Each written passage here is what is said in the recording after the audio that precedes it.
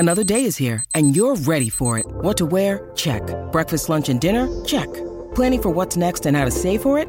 That's where Bank of America can help. For your financial to-dos, Bank of America has experts ready to help get you closer to your goals. Get started at one of our local financial centers or 24/7 in our mobile banking app. Find a location near you at bankofamerica.com/talktous. What would you like the power to do? Mobile banking requires downloading the app and is only available for select devices. Message and data rates may apply. Bank of America N.A., member FDIC. When you need mealtime inspiration, it's worth shopping Kroger, where you'll find over 30,000 mouth-watering choices that excite your inner foodie. And no matter what tasty choice you make, you'll enjoy our everyday low prices, plus extra ways to save, like digital coupons worth over $600 each week. You can also save up to $1 off per gallon at the pump with fuel points. More savings and more inspiring flavors make shopping Kroger worth it every time. Kroger, fresh for everyone. Fuel restrictions apply. Welcome to the New Books Network. Welcome to Peoples and Things, a podcast about human life with technology. I'm your host, Lee Vinsel, an associate professor of science, technology, and society at Virginia Tech. You can reach me with comments and suggestions at leevinsel@gmail.com or on Twitter at STS_news. I would love to hear from you.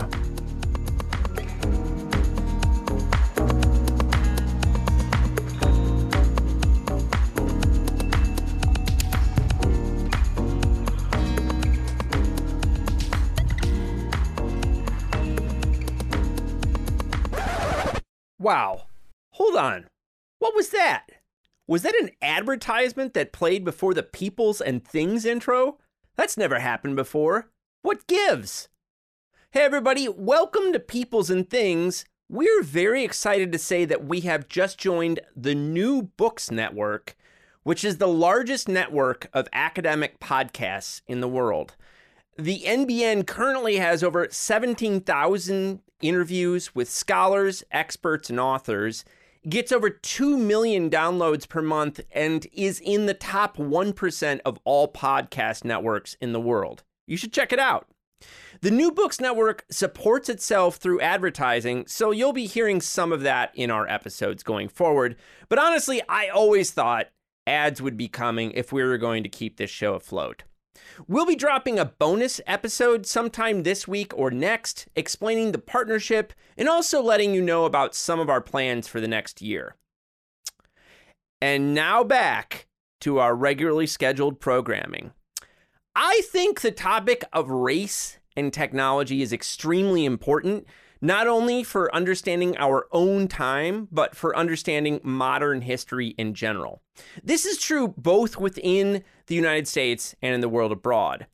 For far too long, there has been far too little work on race and technology, though mercifully, this appears to be changing pretty quickly. Hallelujah. Additionally, and this is sad to say, a lot of stuff written on race and technology recently is pretty thin and not great, especially on the empirical front. Like, if the heart of your argument hinges on Google image searches, you may have just served us weak tea. But again, thankfully and mercifully, there is solid work out there and more is being published every year. If you stick around, you'll be hearing interviews on more of these books on this show. You may know that I am currently working on a new book project called A Good History of Shit Jobs, which examines the changing nature of work in the United States from the 1970s to the present. One of the themes I'm very interested in this project is how deindustrialization and other economic changes affected Black workers, especially urban Black workers. You could say that looking into this topic brought me back home because even the most cursory research turned up the book featured in this episode, Workers on Arrival, Black Labor in the Making of America by historian Joe William Trotter Jr. It was bringing me back home because Joe is the Giant Eagle University professor of history and founder and director of the Center for African American Urban Studies and the Economy, otherwise known as CAUSE, at Carnegie Mellon University, where I did my doctoral work. My interests at that time were pretty far afield from Joe's, but I have always respected his work. Indeed, his first book, Black Milwaukee, The Making of an Industrial Proletariat 1915 to 1945, has in the years since I graduated become a very important work for me. Not only because it is simply a good book, but because its appendices include a historiographical essay where Joe lays out how historians and other scholars have thought about his topic since the late 19th century. I believe that essay is a masterpiece, and I use it as an exemplar to teach graduate students how to do such writing. Workers on Arrival is the history of urban black workers since enslaved black people arrived on these shores, and it comes right up to the present. Now, Joe doesn't emphasize technology as a theme in the book, but if you approach it with the eyes of a historian of technology on, it's easy enough to see. This long history is a story of black workers laboring in farm fields, establishing themselves as craftspeople, maintaining cities, migrating to urban centers, especially northern ones, becoming industrial hands, fighting for rights and the dignity of work, and facing and resisting the costs of deindustrialization and the rise of the service economy. This is a story that goes way back, but it's also the story of today. It's our story. I had a wonderful time talking to Joe, who I have an enormous amount of respect for. I bet you're going to have a wonderful time listening to him. Hey, get excited.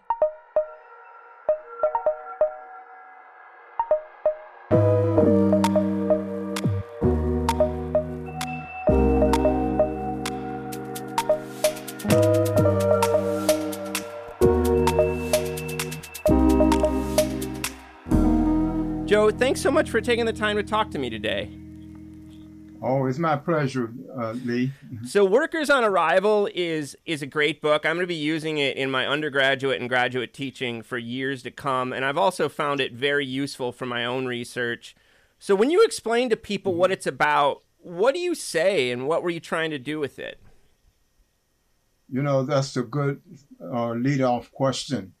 What I'm trying to do is very much situated within the moment. You know, just before 2019, as you know, was the 400th anniversary of African Americans who, on the record, first landed in Jamestown. You know, so that the book itself is a product of many years of research. You know, over my entire career, I've been working on these issues. And so I started in earnest to produce this book probably about 5 years before 2019 hit. And I worked feverishly because I wanted to complete this book in time for that anniversary. I knew there would be a lot of public celebrations, commemorations of that 400th anniversary of African American life in the United States. And I wanted to have something on record that would synthesize the Black experience from the beginning of the African American experience to the present. And so what I wanted to do, though, was to take it in a somewhat different direction than many other syntheses of Black history take. And that is, I decided to privilege the urban dimension of the Black experience and the urban and working class dimension of the African American experience.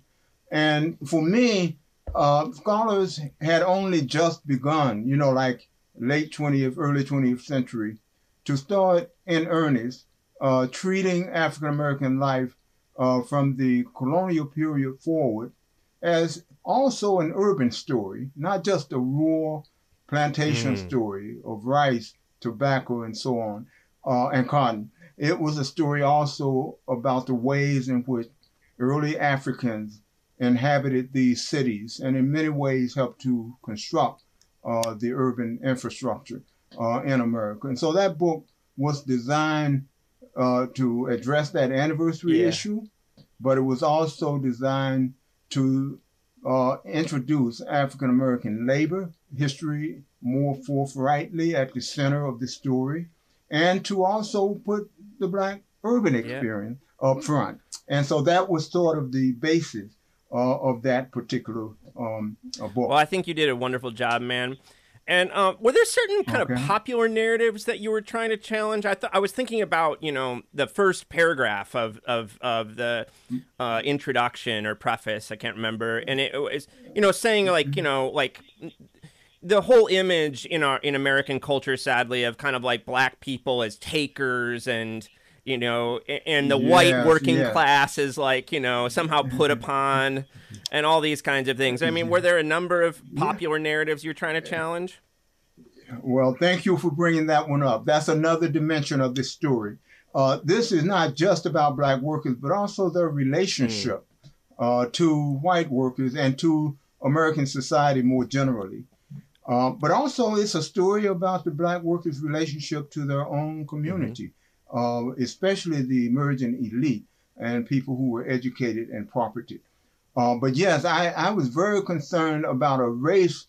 There was a race agenda, like how has white workers perceived, and American society in general, perceived Black, poor, and working class people over a long period of time. And I'm just struck by the consistency of treating these people as pretty much like you said, takers rather than producers. And that these people in some ways lack a good work ethic, that they are not energetic, they are not builders. And so I wanted to bring this whole question of productivity of Black workers and their contribution to building American society. And not only just building the urban infrastructure. And if the story had been about agriculture, it would have been about Black people building the agricultural infrastructure.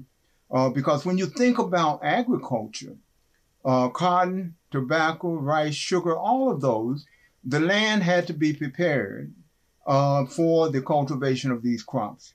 And so that Black people were on board to actually carve out the landscape and to create an agricultural and agrarian setting in which Black people would then labor within that setting to produce these staple crops. And so Black people were laborers from the beginning in both the rural and the urban environment. And inside the cities, of course, they were also builders. They were laborers on these construction projects. And they were also maintenance workers. Once the cities got started, they continued to work to maintain and upkeep and to clean and to do all those other things that cities required. So there was a story about trying to recover, in a way, the vibrancy of Black workers as producers and contributors to the society in which they were forced initially to live and later on as free people of color. Yeah. Joe, one of the things I like to do on this podcast is kind of turn scholarship into a human story, that it's done by human beings and, who have their own personal trajectories. So let's just start. Where do you grow up, man? Southern West Virginia. Oh. I'm a product of a coal mining family. Okay.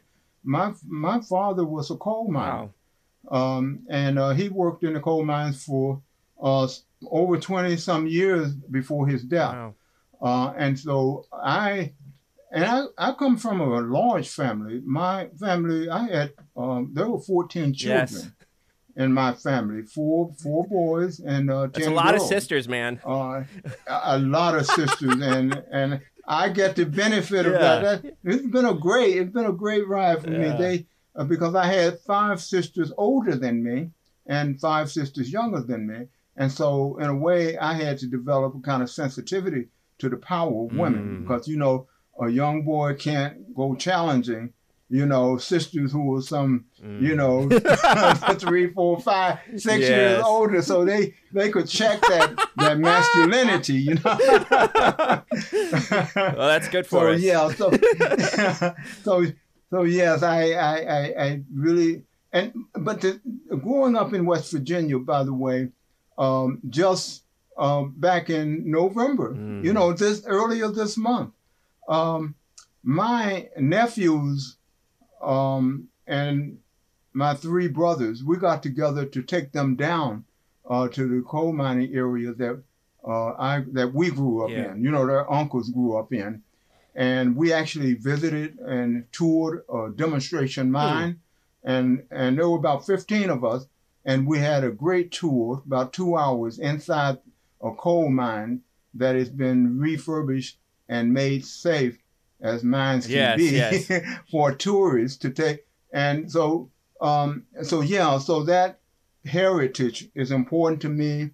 And it really helped to shape the kind of historian I became and the kind of issues I would examine. Yeah, that's great, man. And you have a book on coal, right? That's your one book I haven't looked at, right? Is that right?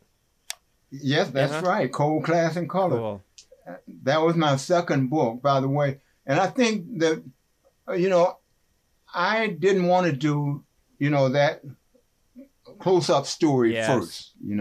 I had become much more involved in trying to understand the urban. Right.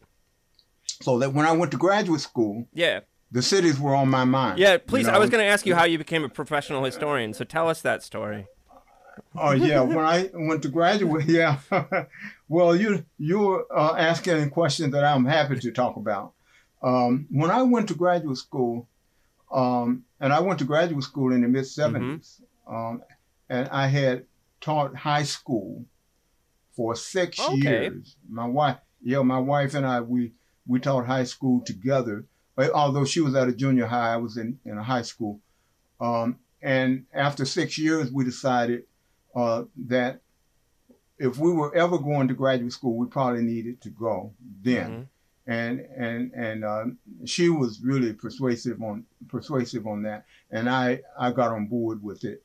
And I wanted to go to graduate school, but I also liked making a living. And we knew we would have to give up our teaching job in order to, scale back and just, concentrate on studying. So when I went to graduate school, I went with the ideal that I wanted to do an urban study. And so both of us, we went to a small Lutheran school called Carthage College in Kenosha, Wisconsin.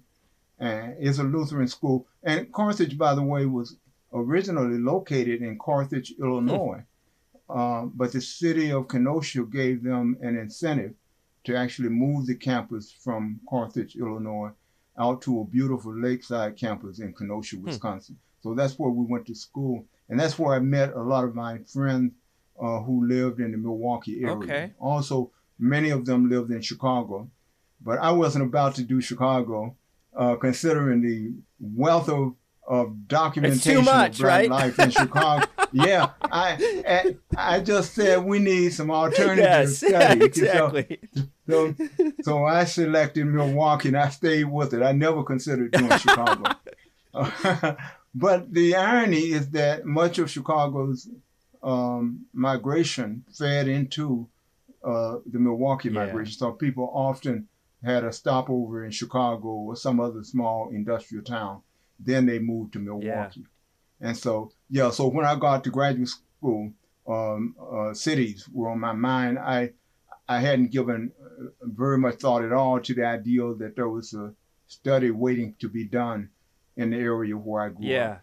And, I was going to ask you about Black Milwaukee, which is a really important book to me. As I've told you, I'll talk more about the interpretive essay at the end of it in a second, but I use it in my teaching with grad students a lot.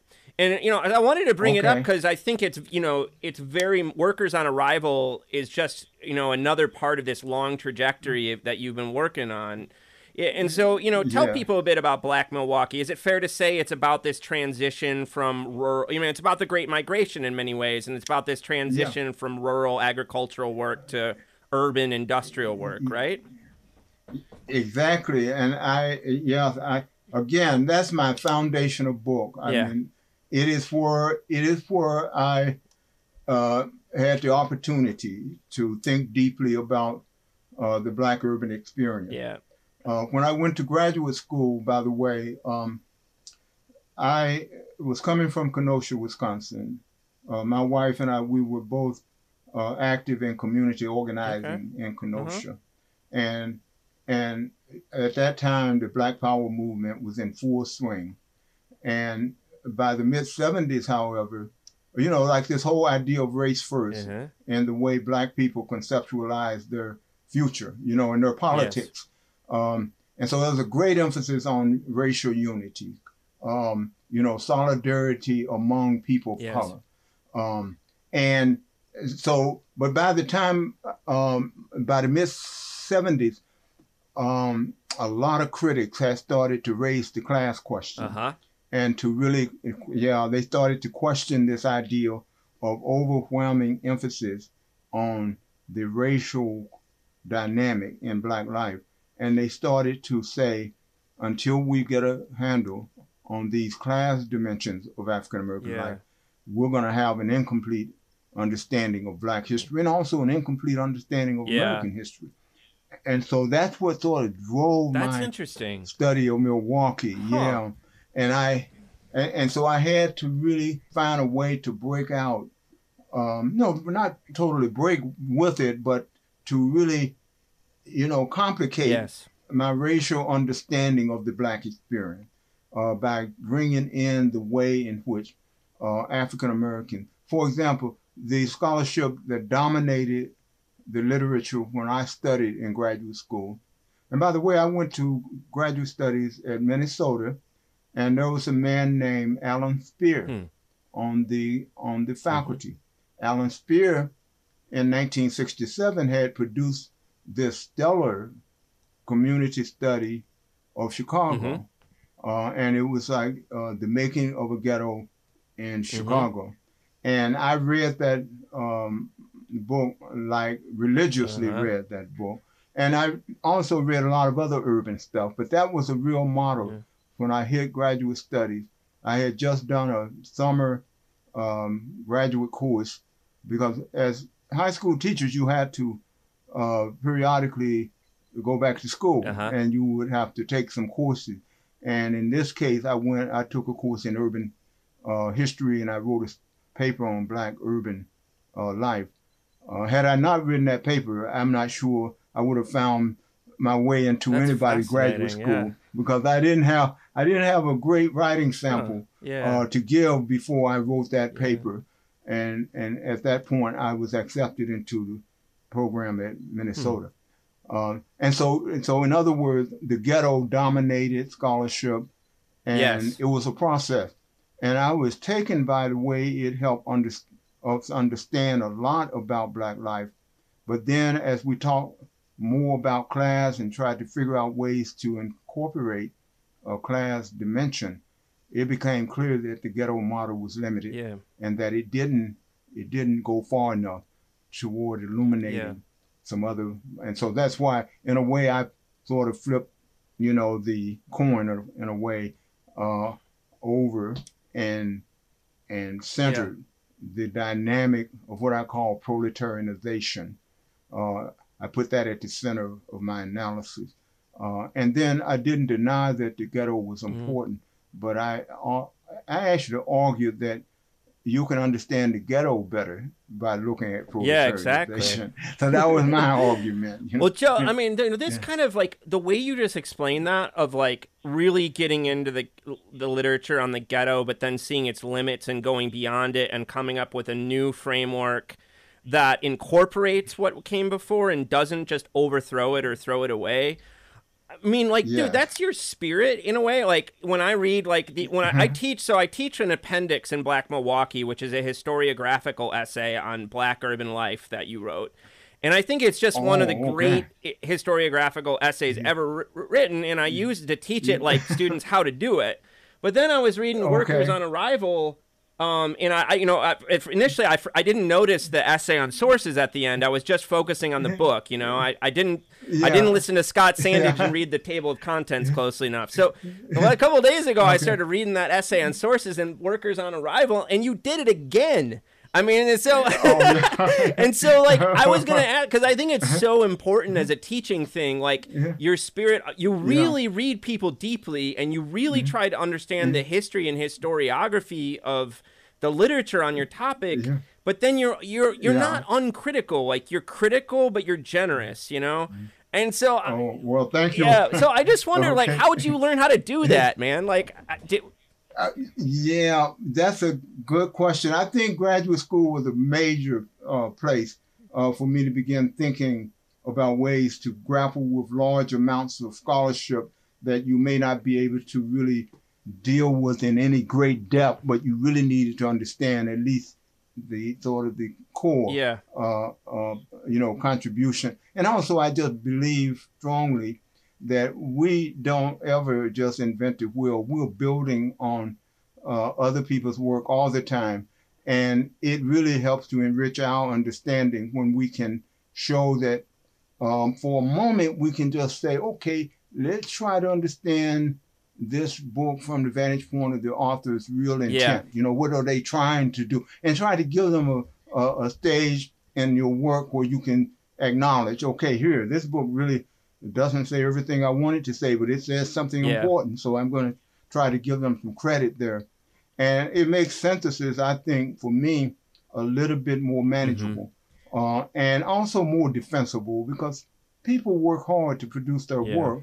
And even if you find other sources that can say this, what you wanted to say, it makes sense to, I think, to acknowledge that there are some other people working in this vineyard. And the more we can acknowledge that, the better we are. And it creates community. You know, people part of a network of scholars who build on each other, who appreciate and reinforce. So that's sort of my way of wanting to deal with that kind of thing. And I know it's limited. You know, nobody can really grasp all that's important in the field. And I always understand that when I look at the literature, I'm doing a piece of it in a way from my vantage point. But hopefully it is helpful. It is helpful, man. Yeah. And I want to ask you one more question before we kind of jump into talking about Workers in Arrival in detail. And do you consider yourself a labor historian? Is that part of your identity? You know, I came to labor slow freight in a way, because as I said, my orientation and my foundation was grounded in a highly race-conscious analysis of the African-American experience. So I consider myself an African-American. Okay, yeah. Right? And so that means that I take race seriously, and I try to see how Black people across all kinds of internal divides, whether it's gender, class, age, generational, Black people share something around that whole process of racialization that is taking place in America. So I try to claim, you know, I am an African-American. But within that framework, I'm an urbanist. You know, I claim the urban, myself as an urban historian in a real way. That's sort of the setting in which most of my actual analysis takes place, inside the urban context. And then on the other end of this, because I'm trying to develop a more class-conscious study of the Black experience, I do claim, and I do that from the vantage point of labor and working class people. So I do claim labor as one of the areas that I am, you know, committed to, rather than claiming that I'm a historian of the Black middle class. You know, I talk about the Black middle class a lot, but I don't claim myself to be a historian of the Black middle class. And the way, so it's African American, urban, and labor history. That's the sort of working class history. Yeah. Okay. So jumping into Workers on Arrival, I mean, we should know that Black people were brought to these shores, as you said earlier, as slaves who, lives were focused on agricultural production. But by the late 1700s, already there were populations of free Blacks working in American cities. So tell us a bit about the genesis of the Black working class and, how it emerged and what its early characteristics were. Yes. Okay. Well, one of the things I try to do in the book is to acknowledge that the Black urban working class and the enslavement of Black people unfolded almost simultaneously in the North and the South. And so some of the earliest residents in New York, Boston, Philadelphia, Williamsburg, all these places, right? Right. And then we got Charleston, New Orleans, Richmond, Baltimore, and so on. So I see that I try to make the point that in many ways, Black people entered the kind of urban port places, places that were ports, cities, even before they started to ship out, to the plantation, and so that we need to really treat these environments in sync because they are unfolding almost simultaneously. And so that, but I do make the point that the colonial period, for lack of a better term and way of framing it, I do treat the entire period before the Civil War pretty much as the pre-industrial age in African, in African American life. So that, and that it was a predominantly agrarian age because most Black people were, in fact, cultivating sugar, cultivating tobacco, rice, and cotton later.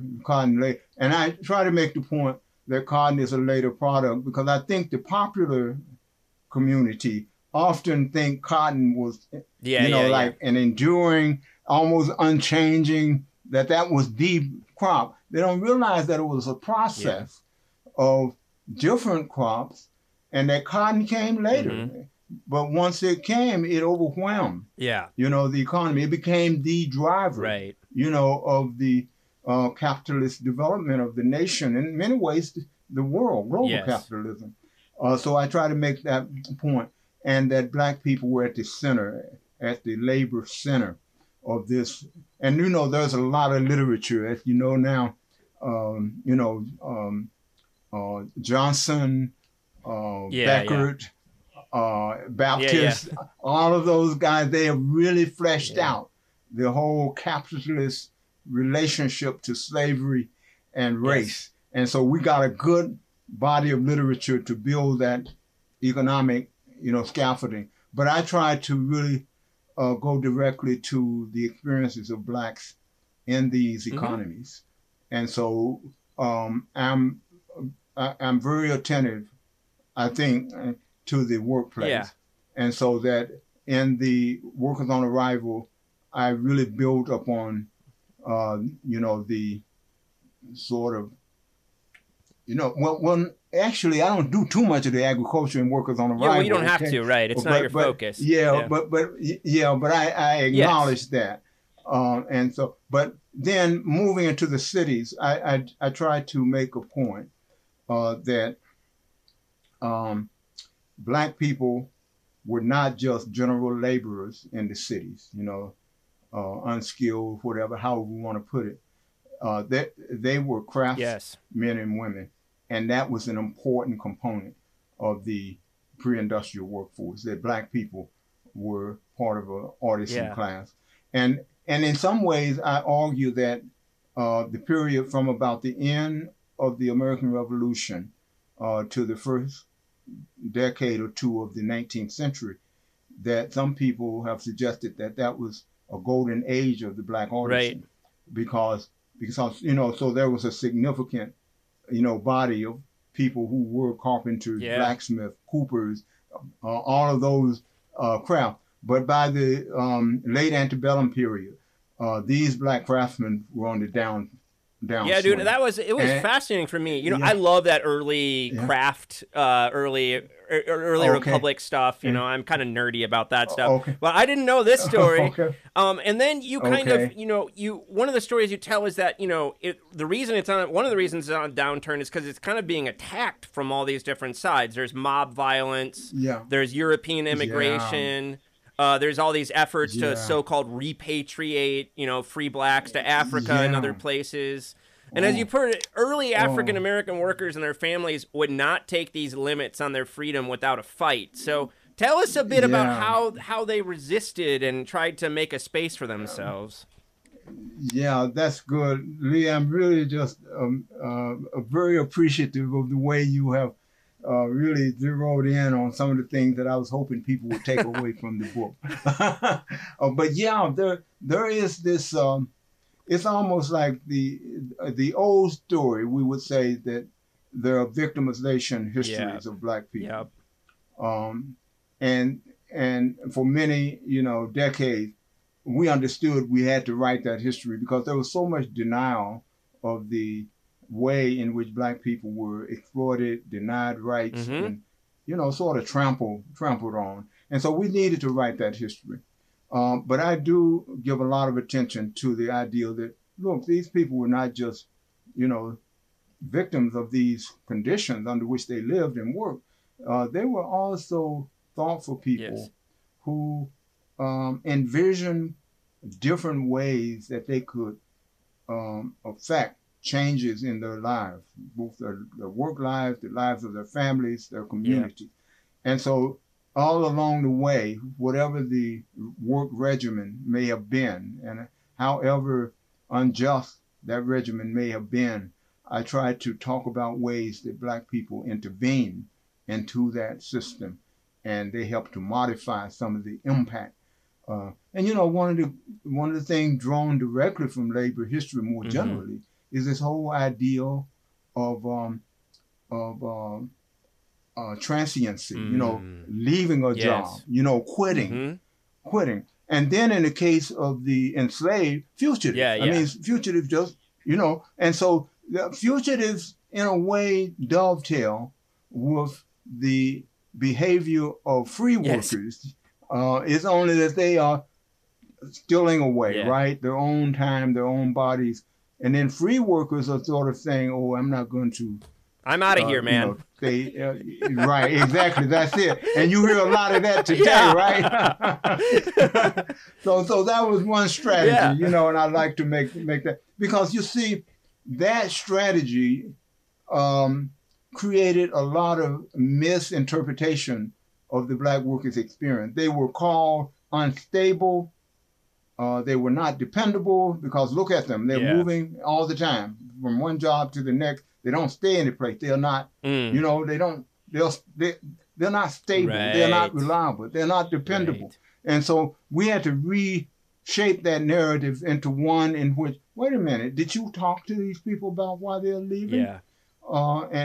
And when you do investigate the underlying causes for leaving, you begin to see a different interpretive frame for understanding. So that's one strategy. Yeah.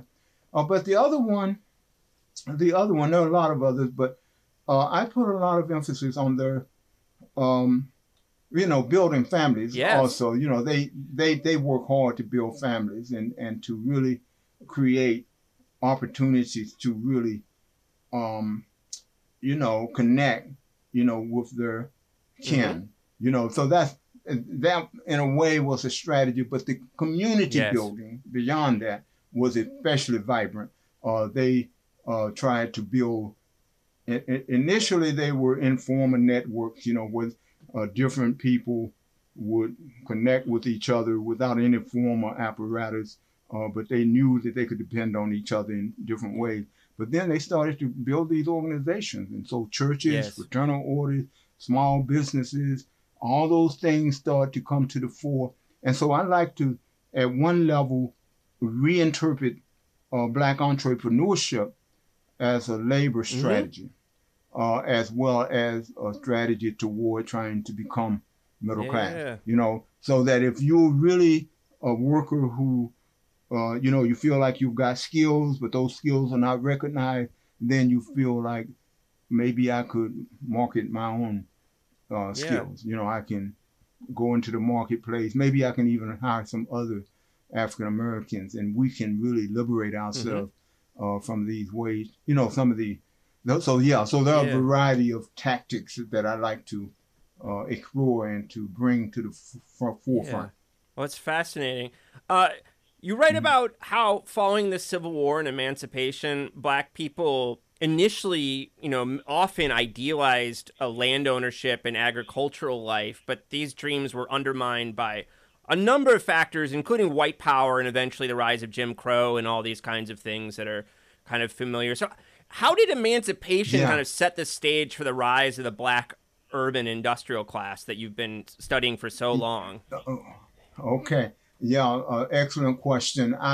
This period is a pivotal moment in African American history because for the first time, at least in legal terms, African Americans are free.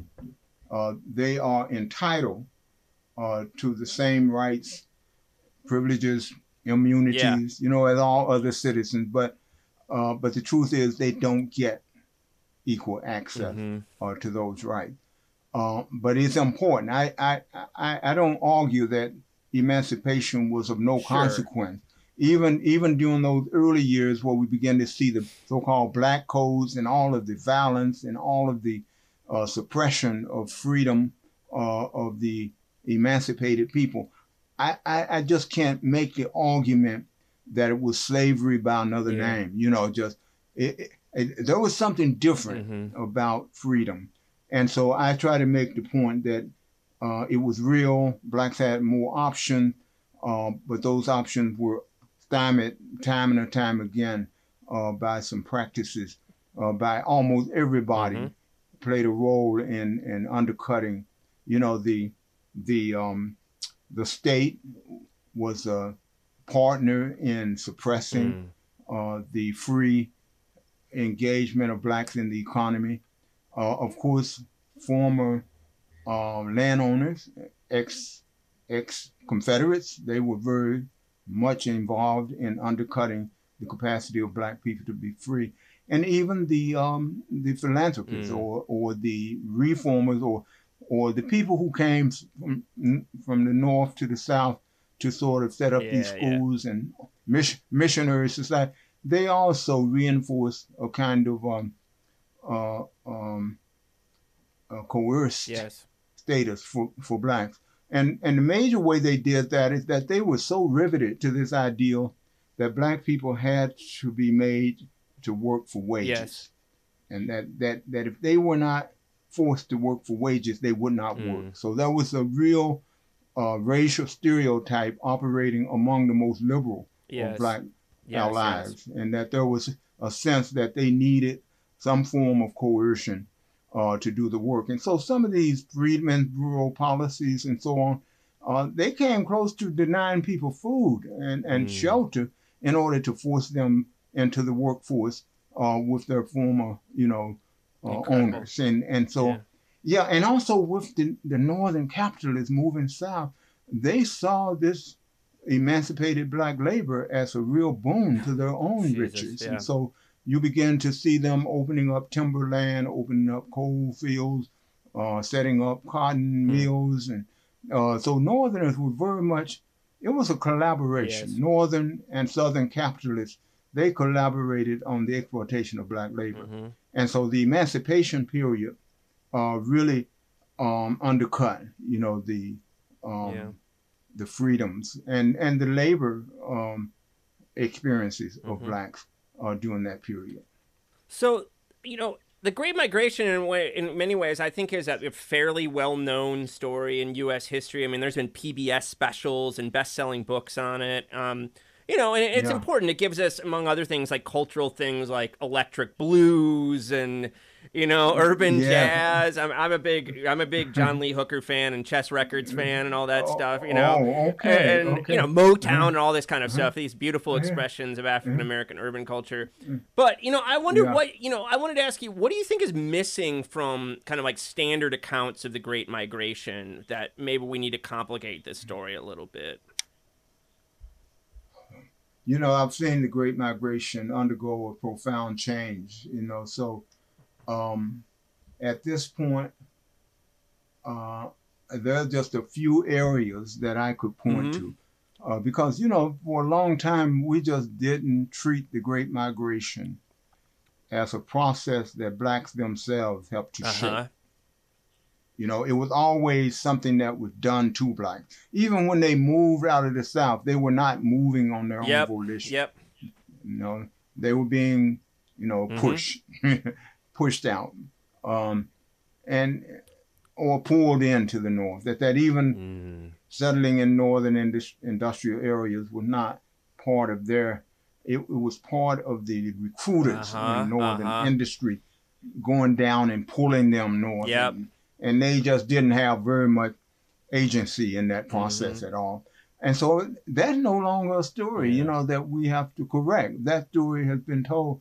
And by telling that story of Black agency and the Great Migration, it just opens the door for us to see more vibrant parts of that. And I think the music and the art that you were talking about, that was a blind spot that people weren't treating it as much as a powerful way in which Black people were speaking and shaping, you know, the Black urban experience. So, you know, there's not a lot that I would be able to turn to for you to think about the next wave of migration studies, except there is one. Recently, you know, like that moment I was telling you, the 400th year anniversary of the African American experience in America, you can see that sort of shaping. That's a different moment in Black history and some other things happening. You know, like at that point, that's Obama. We've had the first I watched his swearing in with you in the seminar room at Carnegie Mellon. It's a fond memory of mine. Well, that's interesting because that was a major milestone. And so, so I had to think about, and see, that was such a great milestone that it forced us to see the contradictions in more stark terms than we had previously. Because most of us historians, we were convinced that we would have to wait another half a century or a century before that happened. And so we got caught off guard.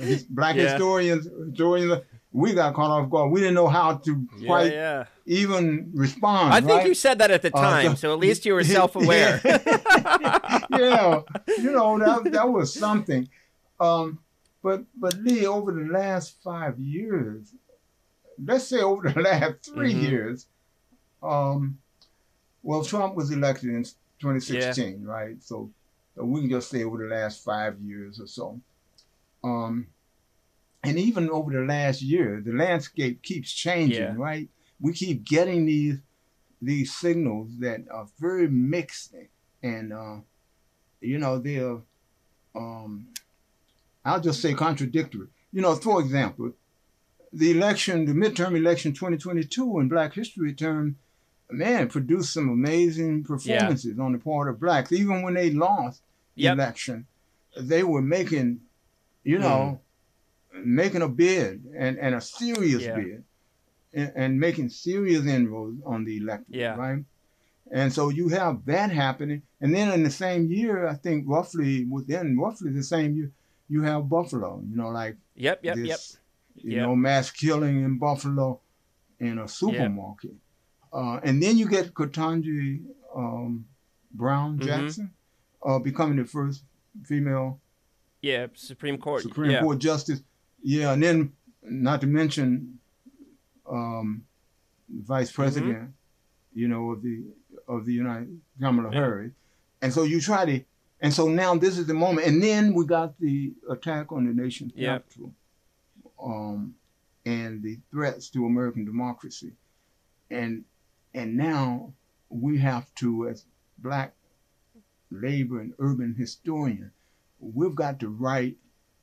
And then we got the pandemic, right? We got the pandemic. So we're situated in this moment. And so to answer your question, the pandemic is the one I wanted to point to. I think the next wave of migration research, urban research, got to take care of that health issue. Got to connect African Americans to past pandemics, past epidemics, past disease. I hear you. Past, you know, in the medical. So I think that is another frontier to be crossed. And because many of these African Americans, for example, if you say, what made Black people migrate? We're good at economics, we're good at education, we have not said that Black people move to get better health care. Yeah, totally right. You Yeah. know? Yeah. And frankly, Lee, in my own family, I have a brother who just wrote a memoir on his life, but he incorporated the Trotter family, and it's a memoir on medical experience. Oh, interesting. Because he was born with congenital heart disease. And he had multiple heart operations across his lifetime. He's still living and, you know, doing pretty well, but struggling still, you know. But he wrote this book. And one of the things that stand out in that book to me is how our mother, after our father passed away, one reason we moved from coal camps to small town in Ohio is so he could be closer to medical treatment. That there was no way he was going to get heart, surgery Yeah, I hear you. in the coal town. So that's an area that I think is wide open. Yeah, that's cool. You know, for this next wave. And there's a lot of technology stuff. Oh, absolutely. Right down your alley in this medical field. Is just so that's an area. And actually I wrote an essay for a book called Pandemic Divide. And I wrote an essay in there, and that's where I really go into details about the way African American work exposed them to all these diverse diseases and opened the way ultimately for something like, you know, COVID to hit with a vengeance on that particular population. That's great. I'll send you. I'll try to remember to send you. There's this. There's an collect. What do they call it? Special issue where a bunch of historians wrote about Thomas Piketty's new book, Capital and Ideology, and one of the best essays in there is about inequality in health. And by a historian, Johann Matthew, who I think is at Princeton or Rutgers maybe.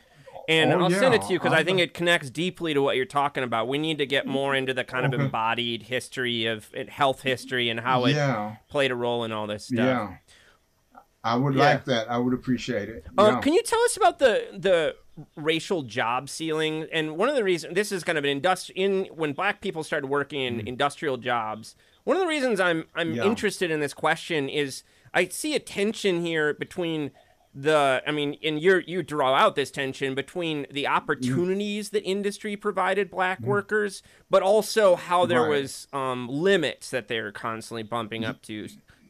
Exactly.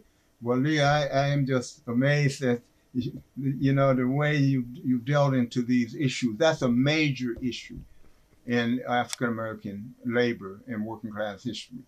And see, one reason why it's such a significant and daunting part of the story is because the Great Migration generated a lot of excitement among Black people.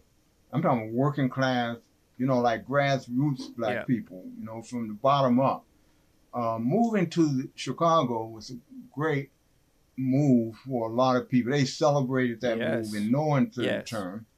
And to Detroit, to New York, all of those cities, as difficult as life may have been, it was hard to squash that optimism about life in those cities.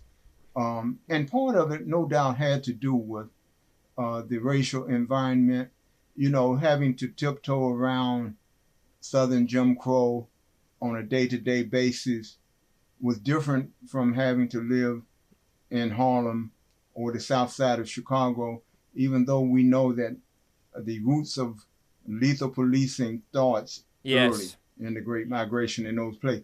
But compared to the South, you know, for at least a moment of the Great Migration, those things seemed like, you know, there was a breakthrough, you know. So the job ceiling, and then getting jobs. By the way, let's say the First World War, Black people didn't get a lot of jobs above what we would call the baseline unskilled, so-called unskilled general labor job. They were just getting them inside the factory. But they, for the most part, that first wave did not get a lot of operative jobs, you know, jobs as operative. And so they were more or less doing the same thing inside the factory that they were doing outside the factory. Yeah. But they were inside the industrial economy, and therefore their proximity and their engagement with the workplace sort of opened up, some channels for them to experience some gradual movement into some of these production jobs. But the meatpacking industry is a great example where they were just cleaning. Did you see that film called The Killing Floor? I haven't seen it yet. No. Oh, you with your labor interest, The Killing Floor would be a great film for your undergraduates. Yeah, and it's just been refurbished and put out again. David Brody played a role in advising on that film. And recently they just put it out on DVD again, so you can get if you can get a copy of that. It shows black workers in there, and it also shows black workers and white workers trying to bridge that racial divide and create a union in the meatpacking houses.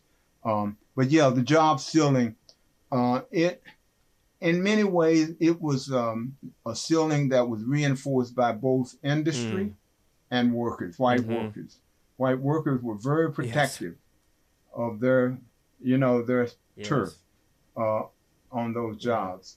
And so they created some pretty stiff barriers that black people had to navigate in order to get into those. And by the way, I mean, this is it connects to our health discussion we just had too, because I know the automotive story best. Yeah. Because that was my research early on, and black workers were often doing painting and all these very dirty, very health and detrimental jobs. Exactly. Yeah. Exactly. You got it. And in fact, this essay that I wrote about this, that was one of the very hazardous jobs that really undercut the health of black workers. So so that job ceiling, I would just say that it was a pretty stiff, and also the skilled trade unions, the skilled craft unions, they had explicit barriers on black people entering these trades. So, going into a factory and having to become an operative was a step down for many white workers.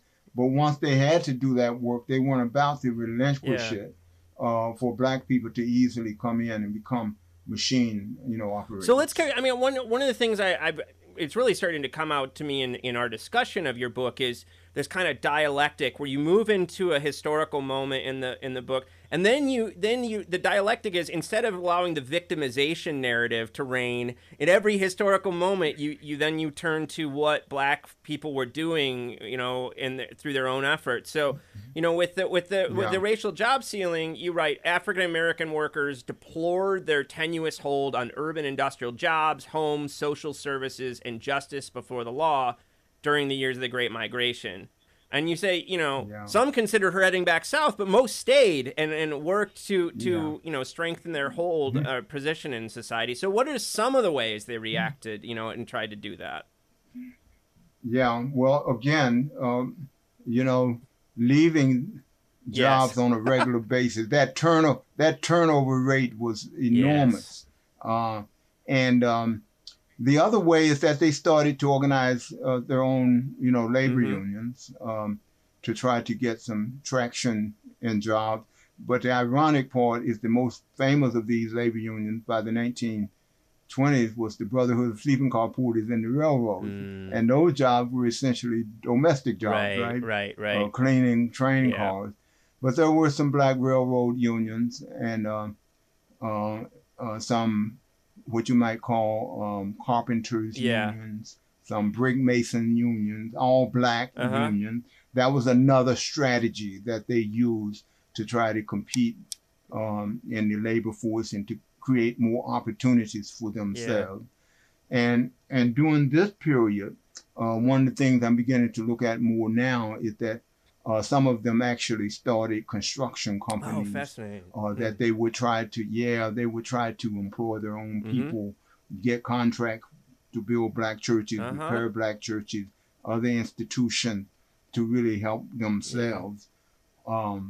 And also, of course, they joined the NAACP and started to level legal struggles against some of these barriers that they knew were unjust and that should have been challenged, legally and in the courts. Yeah. So the strategies are numerous.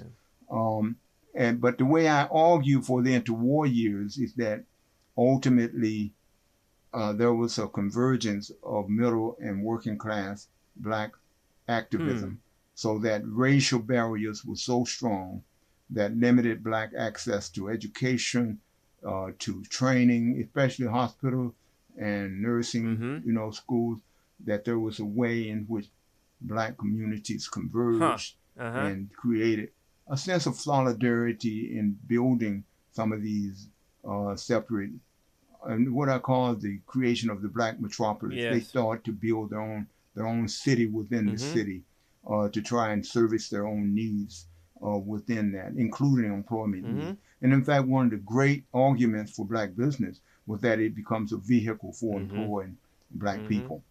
So Black business people were pushing that line, and then Black working people were also, of course, pushing to get alternative employment. So and so there's a lot going on, a lot of strategies cross-cutting, some of them in tension, because there are times when the strategies were in opposition, to each other. Yeah, and I mean, I should just say, there's so much in the book that we can't cover in an interview, but one of the things that I really like about the book is that you do go over through so many strategies. So I think I would just direct readers, that's one great reason to read the book. So one of the things, I think that this is well known in your historical circles, but I was thinking about, how in popular culture we tend to focus on the story of the civil rights movement on segregation and buses and lunch counters and all these things, and for good reason, right? I mean, there's those are important stories, but what your book really draws out so centrally is the labor and work aspect of the what you call the modern Black freedom struggle. So, but you write by 1970, the modern Black freedom struggle had demolished the Jim Crow order. And I think we know in general outlines that story, but, how did it open up new opportunities for Black people when it came to employment? Yeah. That is a brief moment. It really is a very brief moment. But when you look at the statistics on Black population movement into skilled jobs and into jobs that are defined as middle class, the numbers increase significantly. I don't have the figures in my head right now, but and also the numbers increase significantly from the bottom up. It's not just that there's mobility, only middle class. Yeah, there was great mobility out of the Black working class into what would be considered a professional and, sort of business class jobs. So, but it's a brief moment, Lee, and it's one of the most difficult transitions to try to really navigate and articulate in a book. But I tried to make it clear that the civil rights movement was a success in significant ways, and that we can't dismiss. Just like you were saying about slavery earlier, something real changes. Yeah. Right? Yes, that's right. And that's what I argue for this. Yeah. You're right. That's exactly, it's an argument that could, but then pretty quickly, and also the laws, you start getting court decisions that support affirmative action, support more vigorous movements to eliminate the color line, that call labor unions to task for their discriminatory policy, call businesses to task. So there's a moment there where the state seems to be a real ally for Black people, federal state in particular. And so I like to make that point. But that moment of opportunity closed pretty quickly. And it's a devastating closing because African Americans, just as they're making that breakthrough, that whole system. Dude, that's where I want to go next. Yeah. I mean, Okay. reading your book, I experienced like this acute irony that I think I knew about, and even I would say even knew very well on a purely intellectual level. But then it just hit me on this emotional level, like a gut punch, And the irony is that, you write that by 1970, the modern black freedom, I already quoted this, modern black freedom struggle had demolished the Jim Crow order. Well, then we're into the 1970s when the U.S. economy hits the skids. By the late 1970s, we have a fresh wave of deindustrialization and plat cultures. Yeah. So the modern black freedom struggle undermines, it doesn't completely destroy, but it undermines a terrible system of oppression. But then it's right into real economic hardship, right? Exactly. And that's part of the African American story historically. The way you make certain strides forward, and then you hit this brick wall. You face another crisis of survival, and And see, right now, Lee, I think that what we're going to have to do is we're going to have to revamp this narrative a little bit. I wrote this book, finished this book in around 2018, right?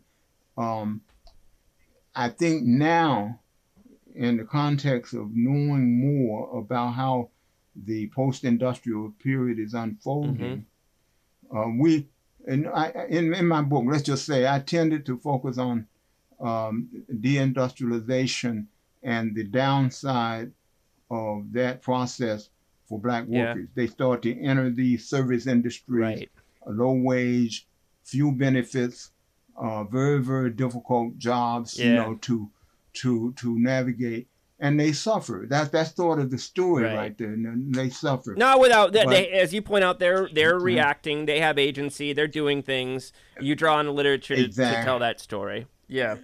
Yeah. But here's the other thing. Recently, I'm working on something with another scholar, 3 scholars, in fact. Is another book on an edited collection of essays on the Black urban experience. And one of the arguments that our essay makes, and you know Clarence Lang? No, I don't. Clarence Lang is an African-American historian who wrote a book on St. Louis. Okay. And Clarence has brought to our attention a body of work on Latino history, like late 20th, early 21st century, where scholars are beginning to look at this deindustrialization from the vantage point of how African Americans, Latino workers at the bottom, they were not only suffering from the downside of the industrial economy, but they were fueling the revival of the new economy. And that's a big difference in argument.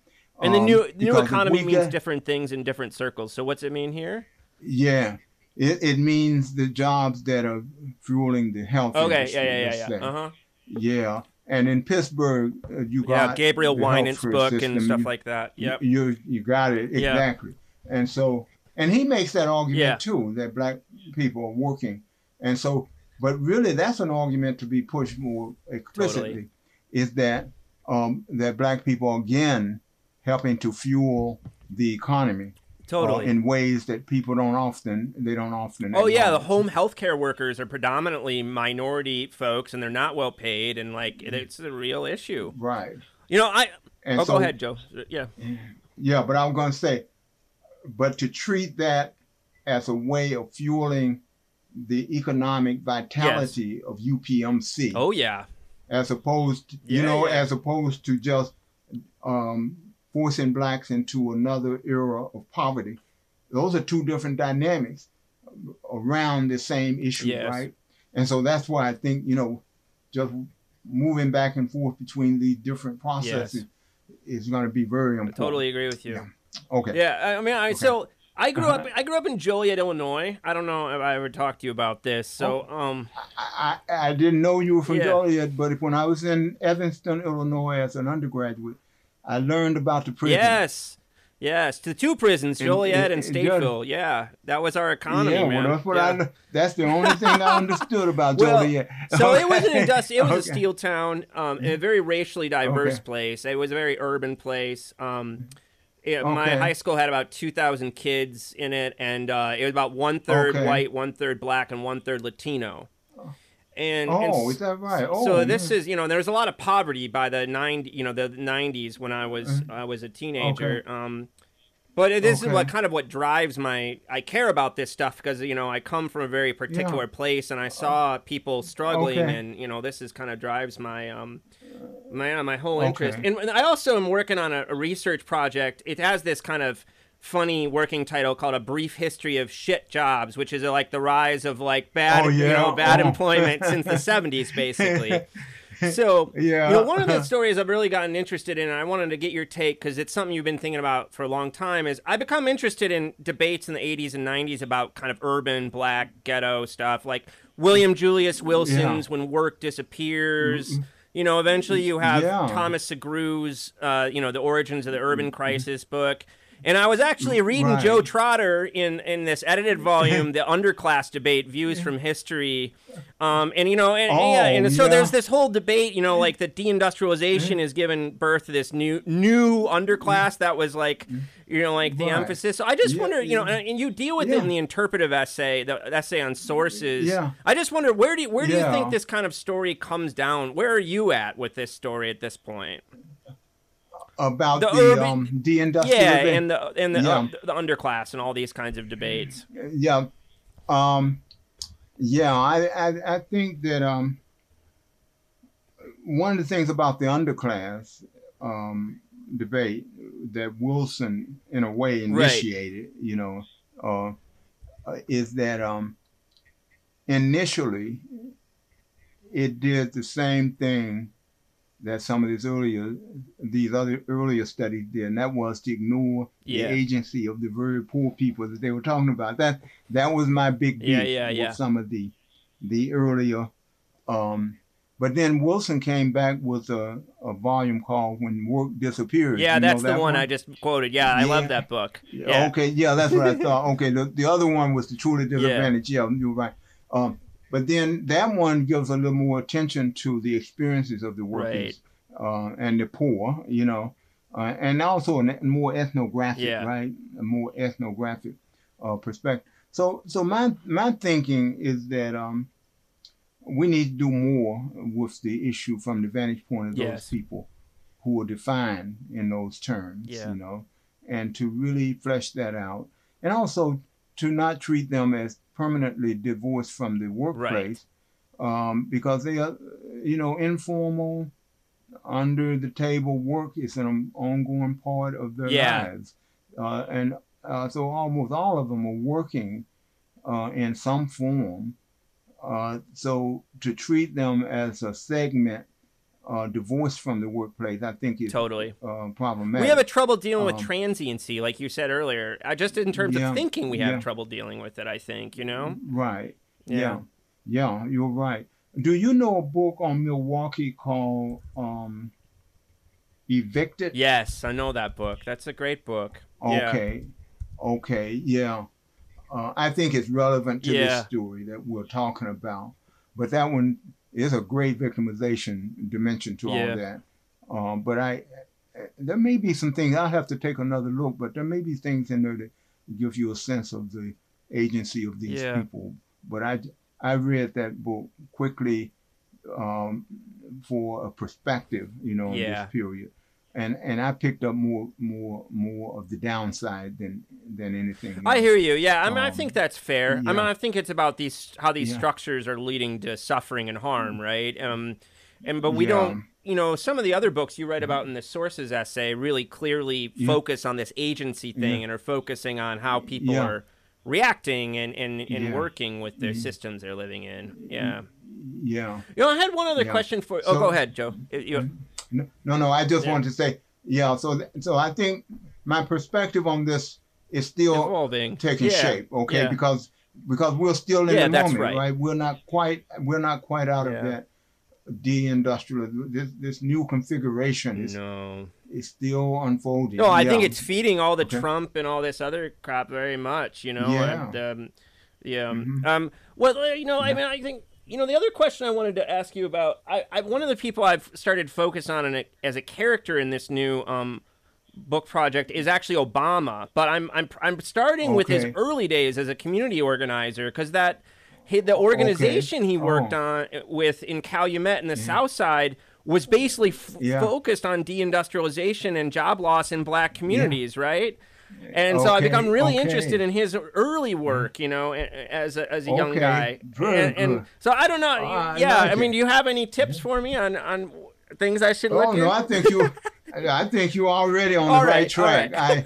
Because I thought about Obama's election and his work, and I didn't get into it as much as you're going to, but I felt that his candidacy was grounded in the working class. Yes. You know, the way the working class were experiencing certain issues and the way they could be mobilized as voters in this new politics. You know, so I'm glad to see you do that. Yeah. I mean, I think there's unfortunate parts of him. Like by 2006, he gives this, or 2006, he gives this talk, 21st Century Schools for 21st Century Jobs, which is kind of really buys into like education as the answer to all social problems in a way that, you know, there's some unfortunate sides of his story too, but I just think he's a fascinating character to kind of trace through the time. Oh, man. So, yeah. Well, look, I'm delighted to hear you talk about this project. This I think is very worthwhile, and I think you are very well situated to do that kind of work. So, you know, this has just been a delightful conversation with you. Yeah, you do, Joe. And when you have something you published or want me to look at, I'll be happy to look at. Can you tell, can you just, to end up, can you just tell people what you're working on now? You kind of talked about this edited volume you're working on. Do you have any other irons in the fire right now? Yes, I do. I have a number of things that I'm working on. A lot of this is synthesis work. You're good at it. Trying to draw together. Trying to draw together. Well, the most important one is the book on African American healthcare and historical perspective.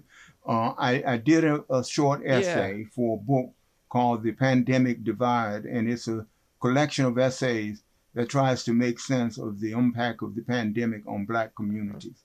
And that essay looks at African American work. From the colonial era. It builds on the Workers on Arrival book, but it delves deeply into the rural experiences of Blacks in the first part of the book, and talks about cotton, rice, tobacco, sugar, all those jobs, and connect those jobs to a deleterious health impact on Black workers. And then I take it to the the early emancipation period through to the present. And it is the consistent focus is on, we talk a lot about the pandemic has to be understood in historical perspective, but often people just invoke history. They don't really nail the historical study down and try to systematically trace out the impact of that historical process on the present. So that's what I try to do in that essay. But then I'm now trying to flesh that essay out into a short book that talks about Black health across time, but using the lens of occupational hazards as a real dimension that we need to pay attention to. So that's one item. The other one, I want to talk about all the things that may never come to fruition, but we are doing a book on it's a collection of essays on Black life in America. From the colonial period to the present. So there's about 10 specialized essays on different aspects of Black life over that period of time. And we try to use this book to say what next for Black urban history. And the University of Pittsburgh Press has given us a contract quite a long time ago, we should say. And so we've just had to keep adding to this book. So now we're at the point where we're saying by the 1st of 2023, we hope to be able to send it to the press and let them make some decisions about, publication. Amazing, Joe. Thank you so much for your time today. Workers on Arrival is such a great book, and I really appreciate you taking the time. Oh, well, thank you. It's been a joy. It's been a pleasure. And best wishes for all the work you are doing. And thanks for doing this work.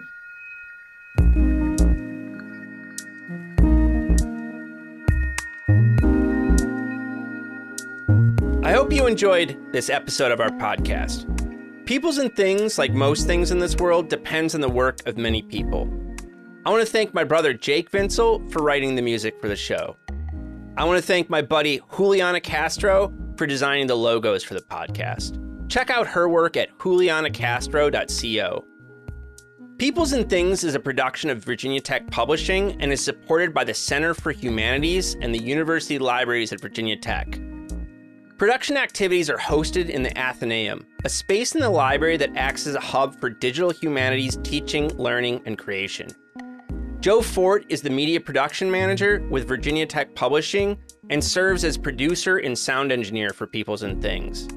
Mandy Lamb is the production assistant. For information about other podcasts from Virginia Tech Publishing, visit publishing.vt.edu. I also want to thank you for listening. Thanks.